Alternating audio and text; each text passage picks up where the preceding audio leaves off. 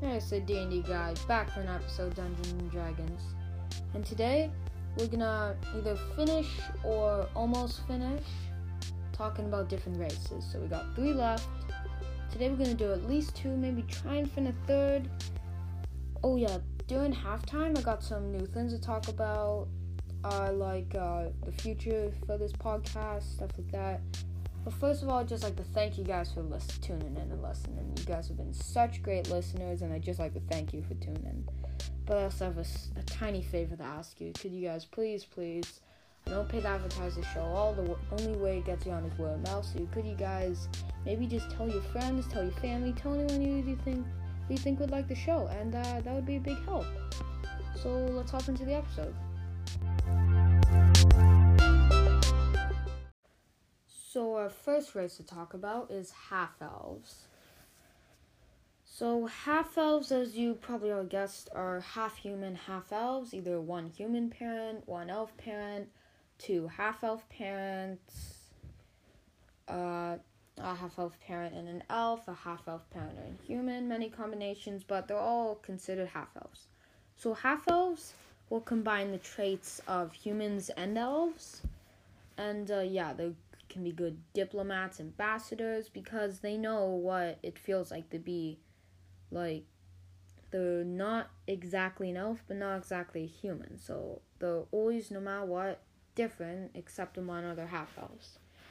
So, as always, I have a little clip to read. Let me get it. I think all these ones are in the player's handbook.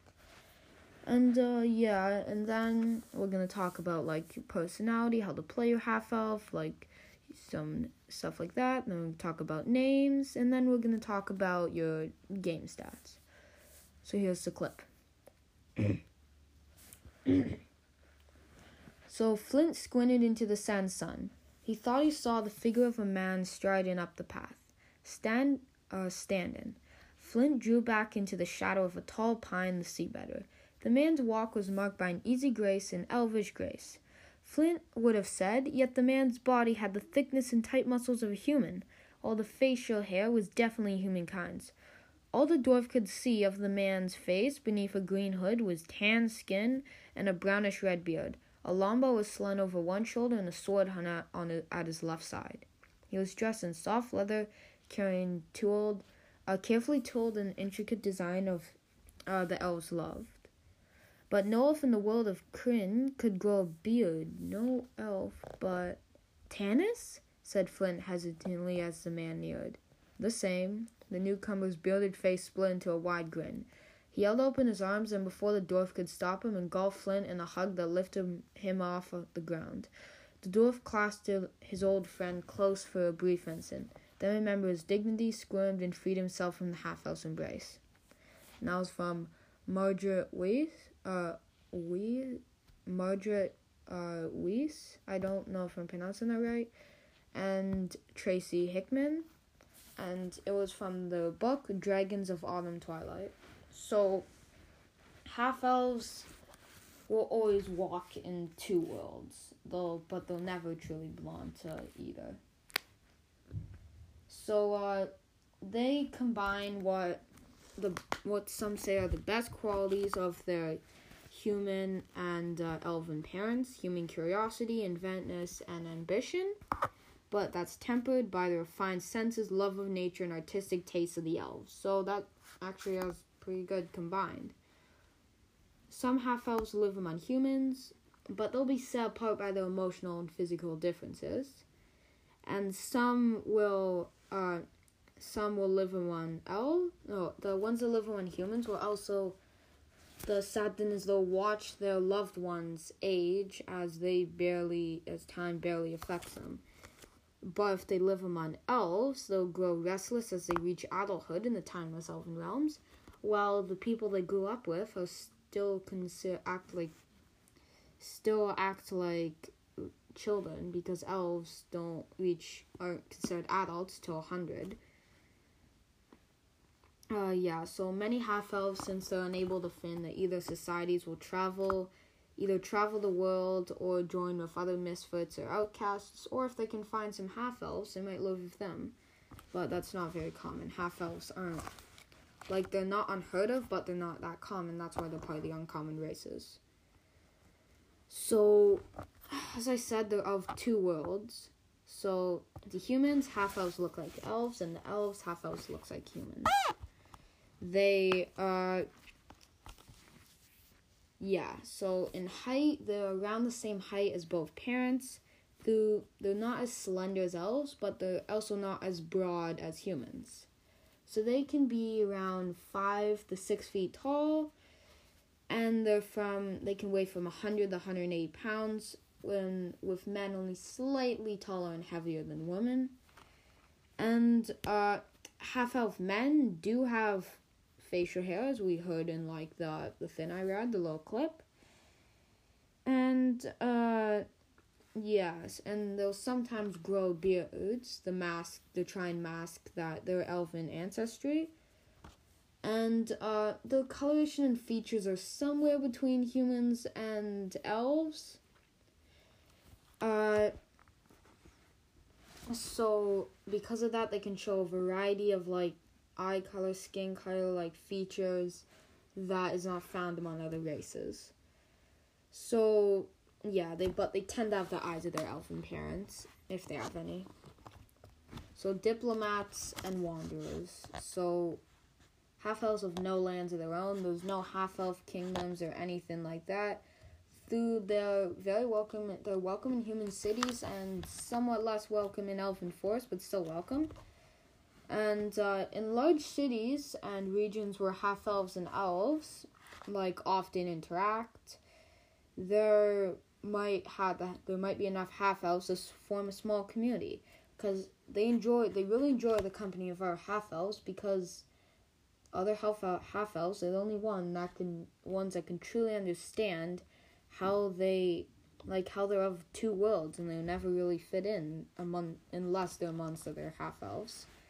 So, in most parts of the world, though, half-elves are uncommon enough that one might live for years without meeting another half-elf. So,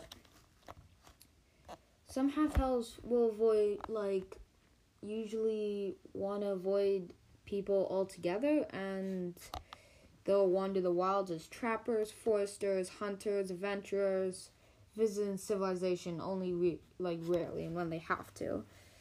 So, like elves, they're driven by a wanderlust that comes from their long life. And, but others, they'll throw themselves into the thick of society, and they'll put their charisma and social skills to great use in, roles like diplomats and swindlers. So, names. So, usually, half-elves will either have human or elven names, but as to emphasize that they don't really fit in either society, half-elves raised among humans are often given elven names, and if they're raised among elves, they'll often take human names. They'll often give them human names, but sometimes they'll change their name to better fit in with that society. So, half-elf traits. So half-elves, since humans don't really have any traits, they just have this really good ability score improvement then, which is all their ability scores go up by 1. So half-elves have some traits unique that elves have, and some that are unique to half-elves. So first of all, their charisma goes up by 2, and 2 other ability scores of your choice go up by 1. Age, so half-elves mature at the same rate of humans. They reach adulthood around the age 20, and they live much longer than humans, though. They can live up to 180 years. So alignment, they'll usually share the chaotic bent of their elvish heritage. They'll value both personal freedom and creative expression. They'll usually demonstrate neither love of leaders nor desire for followers. And they don't they laugh at rules, resent people's demands, and they'll sometimes try and purposely prove unreliable or at least unpredictable. So usually they're chaotic and then another alignment, either chaotic neutral, either chaotic evil, or chaotic good. So size. So they're usually about the same size as humans. They range from 5 to 6 feet tall, so your size is medium. So speed, their base walking foot speed is 30 feet. Dark vision, thanks, because they're related to elves, they can see in the dark. They can see in dim light up to 60 feet as if it was bright light.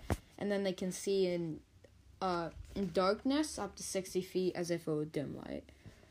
And then also from elves, they have Fey ancestry, which you have advantage on saving those against being charmed, and magic can't put you to sleep.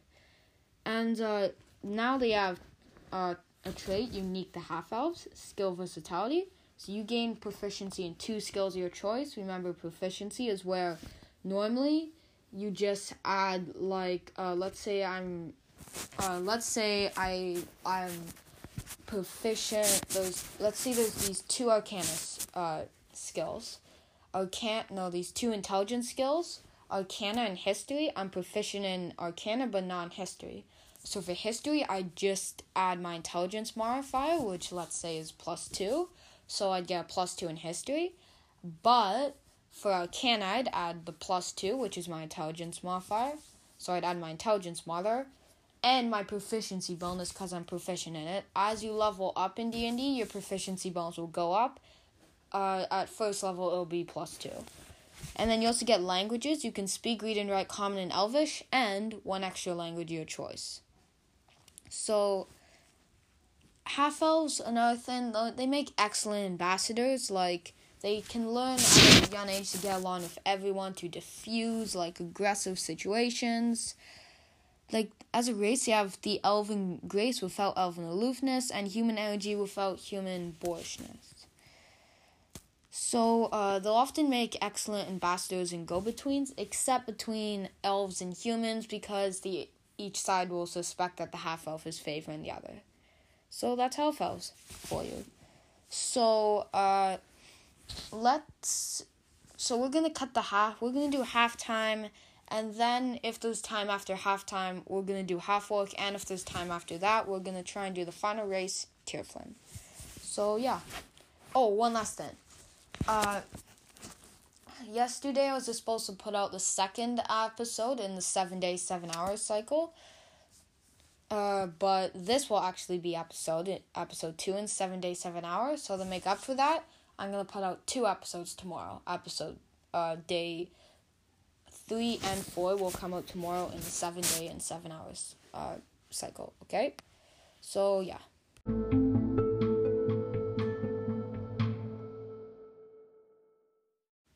Okay, so let's talk about some of the new changes for this podcast. So first of all, soon I'm going to get a YouTube channel. It's going to be the DandDguy, that's going to be with what's called. I'll tell you the details when I get it.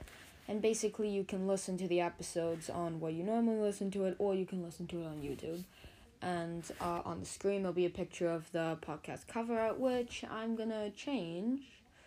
Probably sometime later this week. I'm going to change it soon. And, yeah. So, also, if you haven't done already, you can ask me your questions about D&D, anything you want, you can ask me your questions, what ideas for the podcast, stuff like that, at thedanddguy@gmail.com. It'll be in the episode's description. And it's thedanddguy@gmail.com. No spaces, no capitals. And, yeah, so remember we were talking about different pantheons. So we only have one more. Last time we did the Celtic and Greek pantheons, because these are sample historic pantheons we were talking about. This time we're going to do the Egyptian and Norse. And then next time we're going to start talking about how you create your own pantheon. Oh, and we're going to hold a vote soon about what extra content you want to do. So I have 2 extra content books we can do. Xander's Guide to Everything and Volo's Guide to Monsters. For the remaining days in the 7 days, 7 hours week, we're going to do extra content from those books. So you can contact me at thedanddguy@gmail.com. It'll be in the episode description. There'll be a link in the episode description. Just click on the link and I'll bring it, and then you can email me there. And so you can email me there and tell me if you want to have extra content from Xander's Guide to Everything or Volo's Guide to Monsters. The one with the most votes wins. You can only vote once. And if no one votes, I'll just choose which one. Alright? So, yeah. So now let's talk about the Egyptian deities. This is in our sample pantheon. So, as always, I'm going to say the deity, what they're the god or goddess of, their alignment, the suggested domains for clerics, and their symbol. So, Horakti, god of the sun, ruler of the gods, lawful good, life, light, solar disk circled by a serpent. Anubis, god of judgment and death, lawful neutral, death, black jackal. Apep, god of evil, fire and serpents, neutral evil, trickery, flame and snake. Bast, goddess of cats and vengeance, chaotic good, war, cat. Bes, god of luck and music, chaotic neutral, trickery, image of misshapen deity. Hathor, goddess of love, music, and motherhood. Neutral good, life, light, horned cow's head with lunar disc. Imhotep, god of crafts and medicine, neutral good, knowledge, step pyramid, and I'm probably not pronouncing these right. Isis, goddess of fertility and magic, neutral good, knowledge, life, and I don't know what this is, Ankh, and star. Nephthys, goddess of death and grief, chaotic good, death, horns around a lunar disc. Osiris, god of nature and the underworld, lawful good, life, nature, crook and flail. Ptah, god of crafts, knowledge and secrets, lawful neutral, knowledge, bowl. Set, god of darkness and desert storms, chaotic evil, death, tempest, trickery, called cobra. Sobek, god of water and crocodiles, lawful evil, nature, tempest, crocodile head with horns and plumes. Thoth, god of knowledge and wisdom, neutral, knowledge. Ibis, which I also don't know what it is. So now the Norse deities. So Odin, god of knowledge and war, neutral good, knowledge, war, watch and blue eye. Aegir, god of the sea and storms, neutral evil, tempest, rough ocean waves. Balder, god of beauty and poetry, neutral good, life, light, gem encrusted silver chalice. Forseti, god of justice and law, neutral, light, head of a bearded man. Frey, god of fertility and the sun, neutral good, life, light, ice blue greatsword. Freya, goddess of fertility and love, neutral good, life, falcon. Frigga, goddess of birth and fertility, neutral, life, light, cat. Heimdall, god of watchfulness and loyalty, lawful good, life, war, curling musical horns. Hell, it's spelled, I don't know how I would pronounce this, if I pronounce it like hell or something like that. Hel, goddess of the underworld, neutral evil, death, woman's face, rotten on one side. Hermod, god of luck, chaotic neutral, trickery, wind scroll. Loki, god of thieves and trickery, chaotic evil, trickery, flame. Njord, god of the sea and wind, neutral good, nature, tempest, gold coin. Oder, god of light and the sun, chaotic good, light, solar disk. Sif, goddess of war, chaotic good, war, upraised sword. Skadi, god of earth and mountains, neutral, nature, mountain peak. Sutur, god of fire giants and war, lawful evil, war, flame and sword. Thor, god of storms and thunder, chaotic good, tempest, war, hammer. Thrym, god of frost, giants, and cold. Sutur and Thrym are ones that they took and put them in D&D. They're like some giant gods, Surtur is a god of fire giants, and Thrym is a god of frost giants. So Thrym, god of frost giants and cold. Chalked evil. War, white double-bladed axe. Tyr, god of courage and strategy. I think they also took that. Lawful neutral. Knowledge, war, sword. Uller, god of hunting and winter. Charlotte neutral. Nature, longbow. So yeah, this ends our halftime. And let's go back into the episode.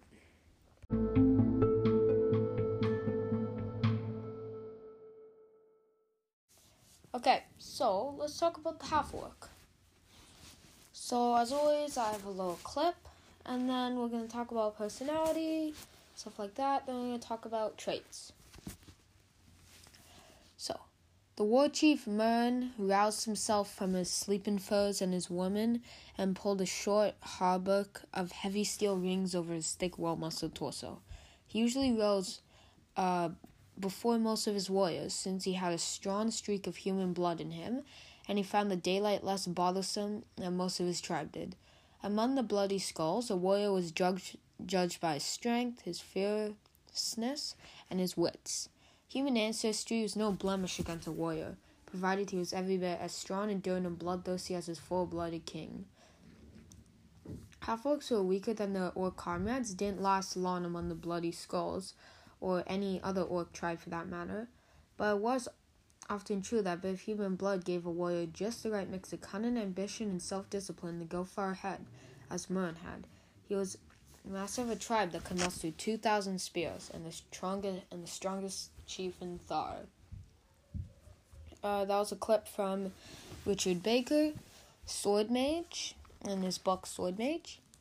So, personality. So, whether united under the leadership of, like, a mighty warlock, or having fought to, like, a point where they don't fight each other anymore, orc and human tribes will sometimes form alliances, and they'll join in the force large hordes that will terrorize the land.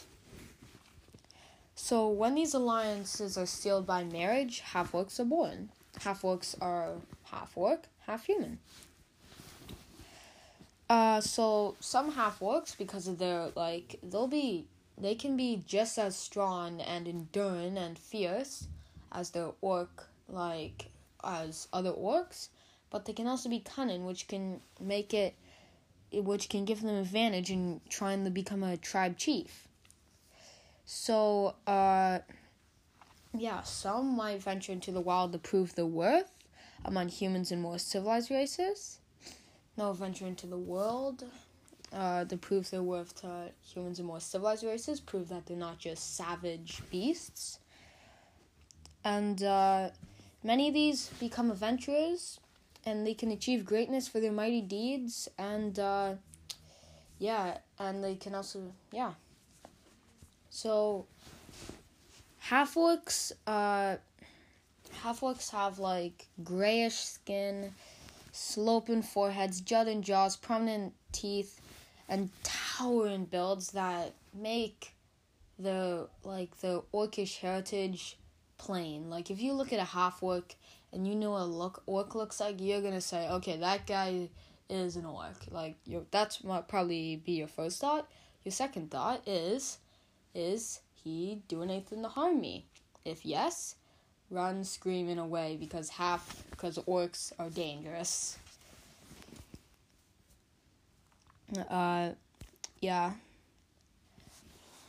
Half-orcs aren't necessarily bad or evil. They're just, usually living among other orcs will turn them evil.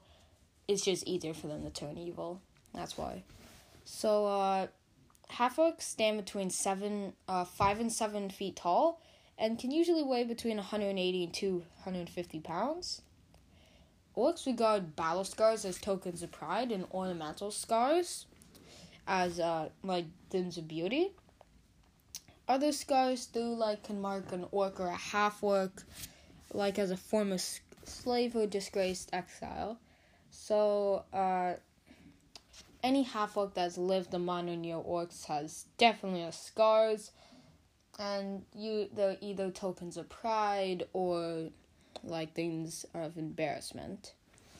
And they'll like tell a story about their past exploits and injuries.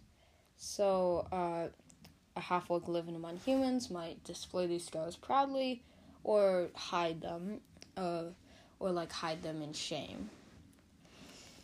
So, those orcs have their own pantheon of gods. The leader of them, Grumish, the one-eyed god Grumish, he created the orcs, and even orcs that turn away from him can't fully escape his influence. The same is true about all half-orcs.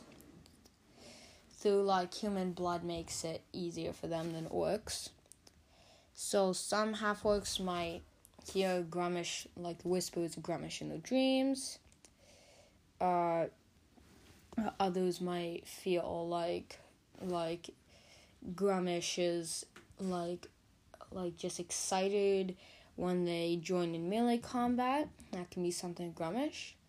So Grumish wants them to unleash their rage that just simmers beneath them, that some half-orcs release it, some try and keep it in check. And, so, as I said, they're not evil by nature, but evil, it's, like, it does lurk beneath the surface, and it's easy for them to turn the evil. So, even beyond Grummick's rage, half-orcs feel emotion powerfully. Like, rage doesn't just quicken their pulse, it makes their bodies burn. Like, an insult stings like acid, and sadness saps their strength. They feel joy, 10 times more. They laugh loudly and heartily, and they really enjoy simple body pleasures like feasting, drinking, wrestling, drumming, and wild dancing. And, they can also experience other emotions really strong, too. Usually, the orcs, they can be short-tempered, and, they're more inclined to, action than talk, and the fighting than, arguing. But the most accomplished of half-orcs are the ones with enough self-control to get by these difficulties. So, half-orcs often live among orcs. Of all the races, humans are the most likely to accept half-orcs, other than orcs, of course. And half-orcs that don't live among humans pretty much always live with orc tribes.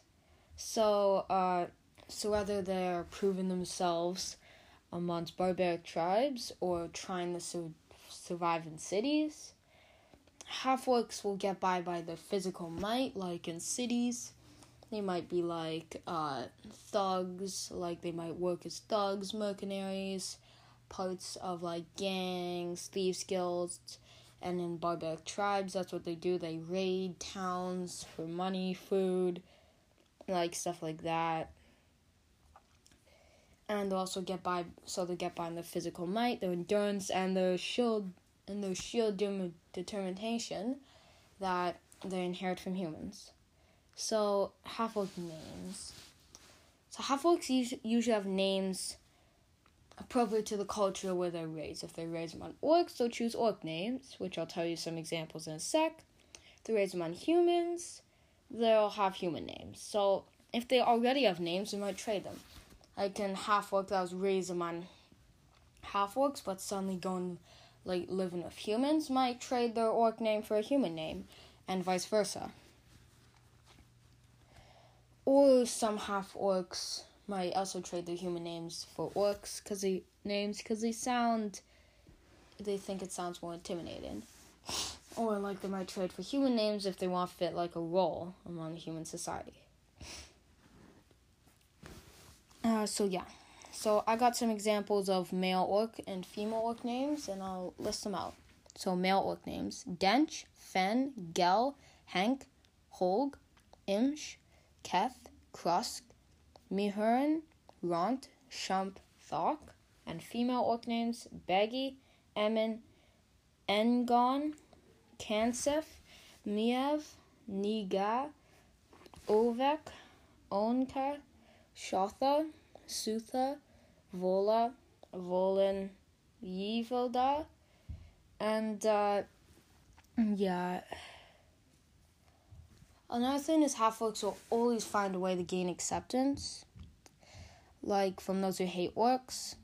Some are reserved, they try not to draw attention to themselves, that can work. Others try to demonstrate pity and good-heartedness that hope to sway whoever hates orcs minds about them.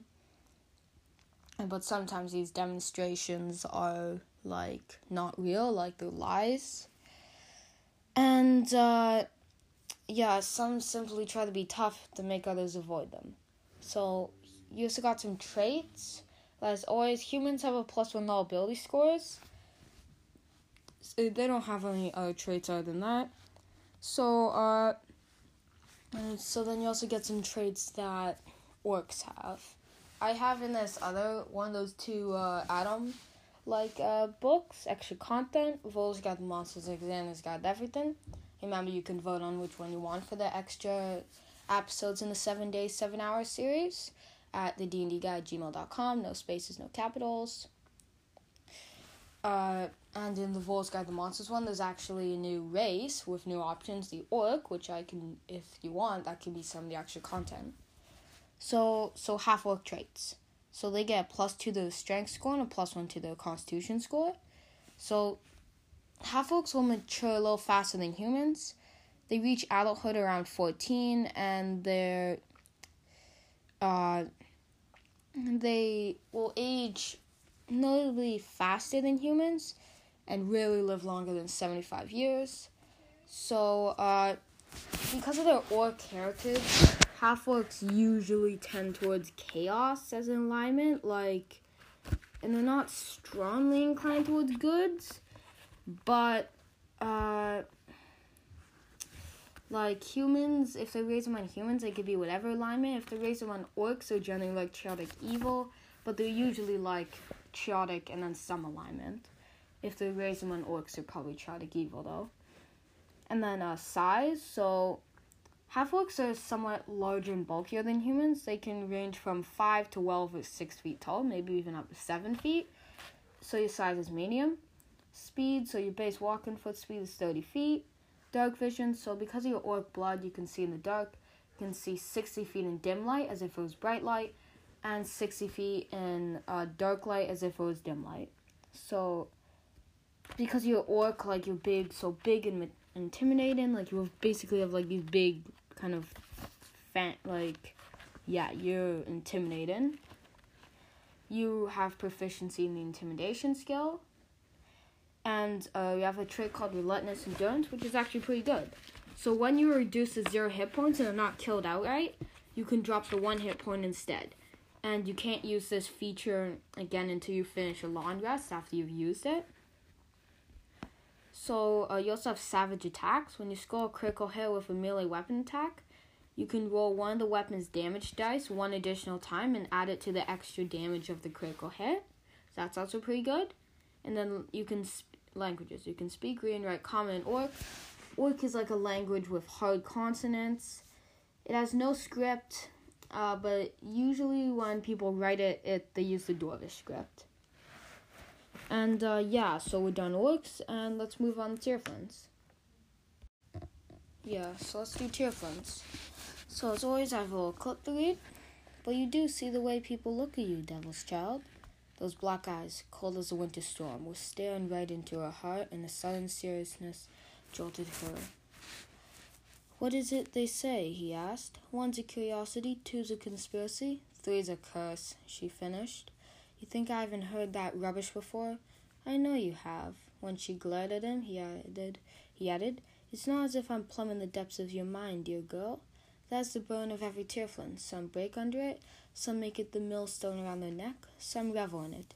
He told her his head again, scrutinizing her with that wicked glint in his eyes. You fight it, don't you? Like a little wildcat, I wager. Every little jab and comment just sharpens your claws. And that was by Aaron M. Evans in his book Brimstone Angels. So, Tieflings, they're greeted with stares and whispers. like, people blatantly insult and commit violence to them on the street, like, everyone mistrusts and fears them. This is the Tieflin, like, the burden of the Tieflin. And Tieflins know that this is because that years and years ago, generations back, some people struck a pact with Asmundus, the ruler of the 9 hells, into their bloodline. And, like, they struck a pact. And he infused an essence, part of his essence, into their bloodline. And that's why they look like devils and demons, like they are today. So, their appearance and nature are not their fault, but the result of an ancient sin for which they and their children and their children's children will always have to bear. So, Tieflins used to be humans, and in the broadest possible sense, like, they still kind of look human. However, like, because of this pact, it's left a clear mark on their appearance. Like, Tieflins have large horns that take on a variety of shapes.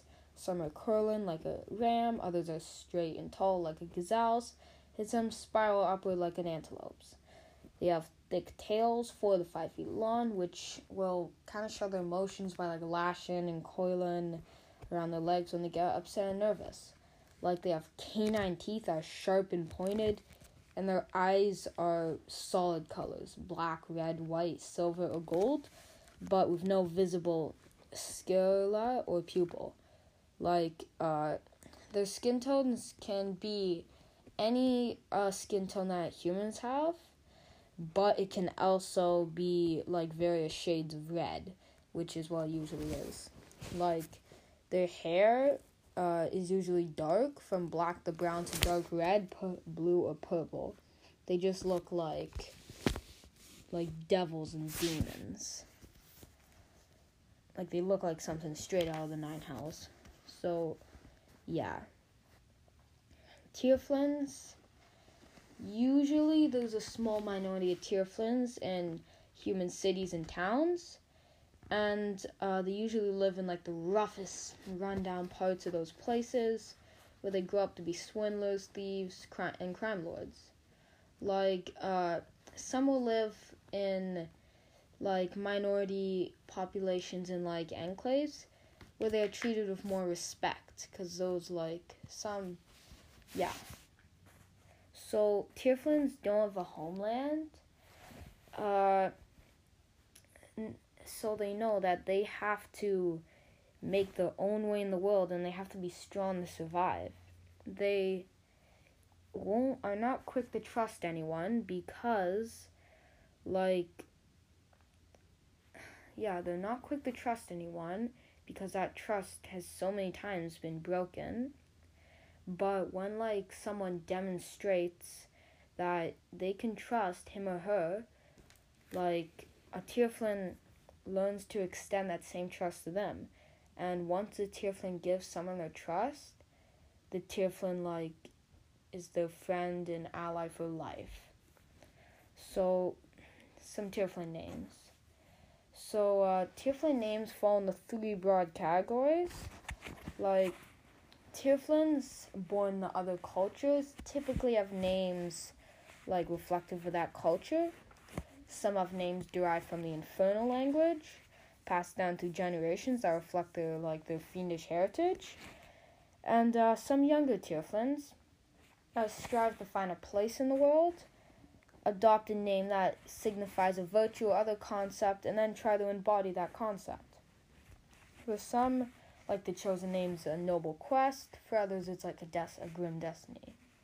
So, you already know, like, if they're born to let's say a Tieflin's born to an elf, like an elven forest, they might adopt an elf name. Or, if it's, like, in a bloodline and, like, it's been generations of these Tieflins, they'll probably have an infernal name. Or they might, if they're a young one and they want to, like, adopt a virtue or, like, a concept, they might have their own virtue names. So I'm going to list some male and female infernal names and then some virtue names. So male infernal names. Akmenos, Amnon, Barakes, Damokos, Ekaman, Iados, Charon, Leokis, Melech, Mordai, Morthos, Pelios, Scamos, Therai, and then some female infernal names. Acta, Anarchus, Brises, Quilela, Damia, Ea, Callista, Larissa, Macaria, Nemia, Oriana, Felia, Rita, and then some virtue names. Art, Karen, Chant, Creed, Despair, Excellence, Fear, Glory, Hope, Ideal, Music, Nowhere, Open, Poetry, Quest, Random, Reverence, Sorrow, Temerity, Torment, Weary. So, yeah. So, another thing is, people generally are mistrustful of Tearflins. They generally assume that because of their infernal heritage, they're not only look evil, but they're also evil. Like, shopkeepers will keep a close eye on their goods when Tearflins enter their stores. A member of the town watch might follow Tearflin around for a while. Like, a group of, thieves might blame Tearflins for, a strange happening or a crime or something. The reality is that their bloodline doesn't affect their personality. What probably is going to affect their personality is years of dealing with mistrust and, hate and fear. That's going to leave a big mark on most Tearflins. Some choose to live up to that wicked stereotype, but others can be virtuous and heroes. They're all very aware of how people respond to them, and after dealing with this mistrust throughout their youth, they often develop the ability to overcome this through charm or intimidation. So, your Tearflins have certain racial traits because of their infernal heritage. Your intelligence increases by 1, and your charisma increases by 2. And then, Tearflins, their age, you'll mature at the same rate as humans, but you'll live a few years longer. In alignment, Tearflins might not have any, innate, tendency towards evil, but most of them end up there because of, the mistrust, fear, and hate people give them. But evil or not, Tearflins are very independent, so they usually have, a chaotic alignment. So they usually, either chaotic good, chaotic neutral, or chaotic evil. So size, Tearflins are about the same size and build as humans, so your size is medium. So speed, your base walking foot speed's 30 feet. So dark vision, so Tearflins can see in dark up to 60 feet. They can see in dim light up to 60 feet as if it was bright light, and in dark light up to 60 feet as if it was dim light. They also have a trait called Hellish Resistance, which is pretty good. You have resistance to fire damage, so when you take fire damage, you only take half damage. Then you have Infernal Legacy, which is really good. So you know the Thaumaturgy cantrip, which is you create these kind of effects, you can make your voice boom louder, you can make I'll tell you it in a sec. I'll read out these spells in a sec to you. So when you reach 3rd level, you can cast the Hellish Rebuke spell as a 2nd level spell once with this trait, and you regain the ability to do so when you finish a long rest. And when you reach 5th level, you can cast a Darkness spell once with this trait, and you regain the ability to do so when you finish a long rest. So Charisma is your spellcasting ability for these spells. And you can speak, read, and write Common and Infernal. Those are languages you know. I'll read out this cantrip, and these 2 2nd level spells.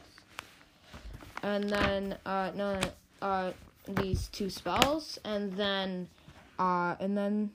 yeah. I don't know, Hellish Rebuke is a 1st level spell, but you cast as a 2nd level spell, which remember means that it'll be stronger than the 1st level version. So first of all, let's do the Thaumaturgy, the cantrip one. So Thaumaturgy is where, yeah, I'll read you the spell, then we'll talk about it. So thaumaturgy is where, it's a transmutation cantrip. Like transmutations, like you actively change the world. So it takes one action to cast. Your range is 30 feet.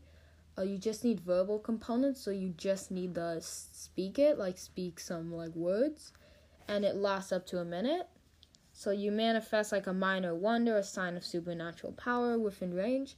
You create one of the following magical effects within range. Your voice booms up to 3 times as loud as normal for 1 minute. You cause flames to flicker, brighten, dim, or change color for 1 minute.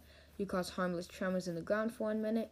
You create an instantaneous sound that originates from a point of your choice within range, such as a rumble of thunder, the cry of a raven, or ominous whispers. And you instantly cause an unlocked door or window to fly open or slam shut. You alter your appearance of your eyes for 1 minute. And if you cast this spell multiple times, you can have up to 3 of its 1 minute effects active at a time. And you can dismiss such an effect as an action. And yeah, so that's the cantrip. So it can be useful in like distracting like enemies, sneaking past. It can be useful in social situations to like it can be useful to intimidate people. It can be useful in social situations because of like making different sounds and stuff. Like it's really useful for, in my experience, it's really useful for distracting people. It's not Hellish Rebuke.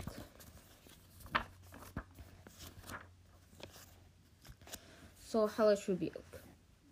So first level evocation, which means like it harms, like it does big like instantaneous like effects, like damage and effects. So casting time, 1 reaction, which you take in response to being damaged by a creature within 60 feet of you that you can see. Its range is 60 feet. You need to speak stuff, and then you also need, you need to speak like some words. So if you're not blindfolded, like if you have a gag over your mouth, you can't do that because that's verbal components. And then you also need to have somatic components, which are like gestures, so you need your hands free too. And its duration is instantaneous, so like it instantly happens. So you point your finger, and the creature that was just damaged you, that's within 60 feet of you, is momentarily surrounded by hellish flames. The creature must make a dex saving throw. It takes 2d10 fire damage on a failed save, or half as much damage on a successful one. And at higher levels, when you cast a spell using a spell slot 2nd level or higher, the damage increases by 1d10 for each slot above 1st. But since when you get this ability at 3rd level, it says that you cast as a 2nd level spell, instead of 2d10 fire damage on a failed save, it's going to be 3d10. So now the last one, the spell Darkness, which you get at 5th level. It's a 2nd level one. Darkness. I'll read it out and we'll talk about it. So, Darkness. So, it's evocation, so it creates like big, like active effects. Takes 1 action to cast. Its range is 60 feet. Oh, remember you can take 1 action per round, 1 bonus action, and then 1 reaction per round. You need like to speak some stuff. You need some materials. You need bat fur and a drop of pitch or a piece of coal. And it can last up to 10 minutes, but you need to concentrate. So if you lose your concentration, the spell will end. And so when you do it, when you cast it, magical darkness spreads from a point you choose within range to fill 15-foot radius sphere for the duration. The darkness spreads around corners. A creature of dark vision can't see through the darkness, and non-magical light can't illuminate it. If the point you choose is on an object you are holding, or one that isn't being worn or carried, the darkness emanates from the object and moves with it, completely covering the source of the darkness with an opaque object, such as a bowl or a helm blocks the darkness. If any of the spell's area overlaps with a spell like that gives magical light, created by a spell 2nd level or lower, that spell that created the light is dispelled. So darkness can be useful to to like make. If you put enemies in darkness, they'll be disoriented. It'll be hard for them to attack until they move out of it. You can put yourself. You can put like an item in darkness. Like really useful thing. I'm actually gonna try this soon in like a D&D game. I'm gonna cast darkness on like something someone's wearing, or like something has. Like there's a group of enemies. Like let's say there's a group of enemy goblins. I cast darkness on one of the goblins' swords. Not the sword. Like let's say one of the goblins' pants. So now that goblin, like it's all darkness, they can't tell it's giving off the darkness because they can't see, and as they move around, at least one of the goblins, as he moves around, the darkness will follow him. So that can be useful, and they can't see, and we'll have disadvantage on attacking, same with him, but yeah, maybe we can sneak by, or like form a bigger plan and cast some more helpful spells as that happens. So it can be real useful.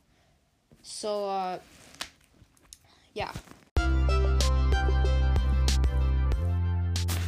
So we're at the end of the episode, and yeah, before we go, just like to say some of the, I'm sorry again for, did I always say this? I forget about like this episode going out late. It was supposed to go out yesterday, so to make up for that, I'll put out 2 episodes tomorrow. So before we go, I'll just tell you some of the content. There's 2 special content books that you can vote on at thedanddguy@gmail.com. Since you probably won't have time to vote before the 2 episodes tomorrow, if you do vote, that's best.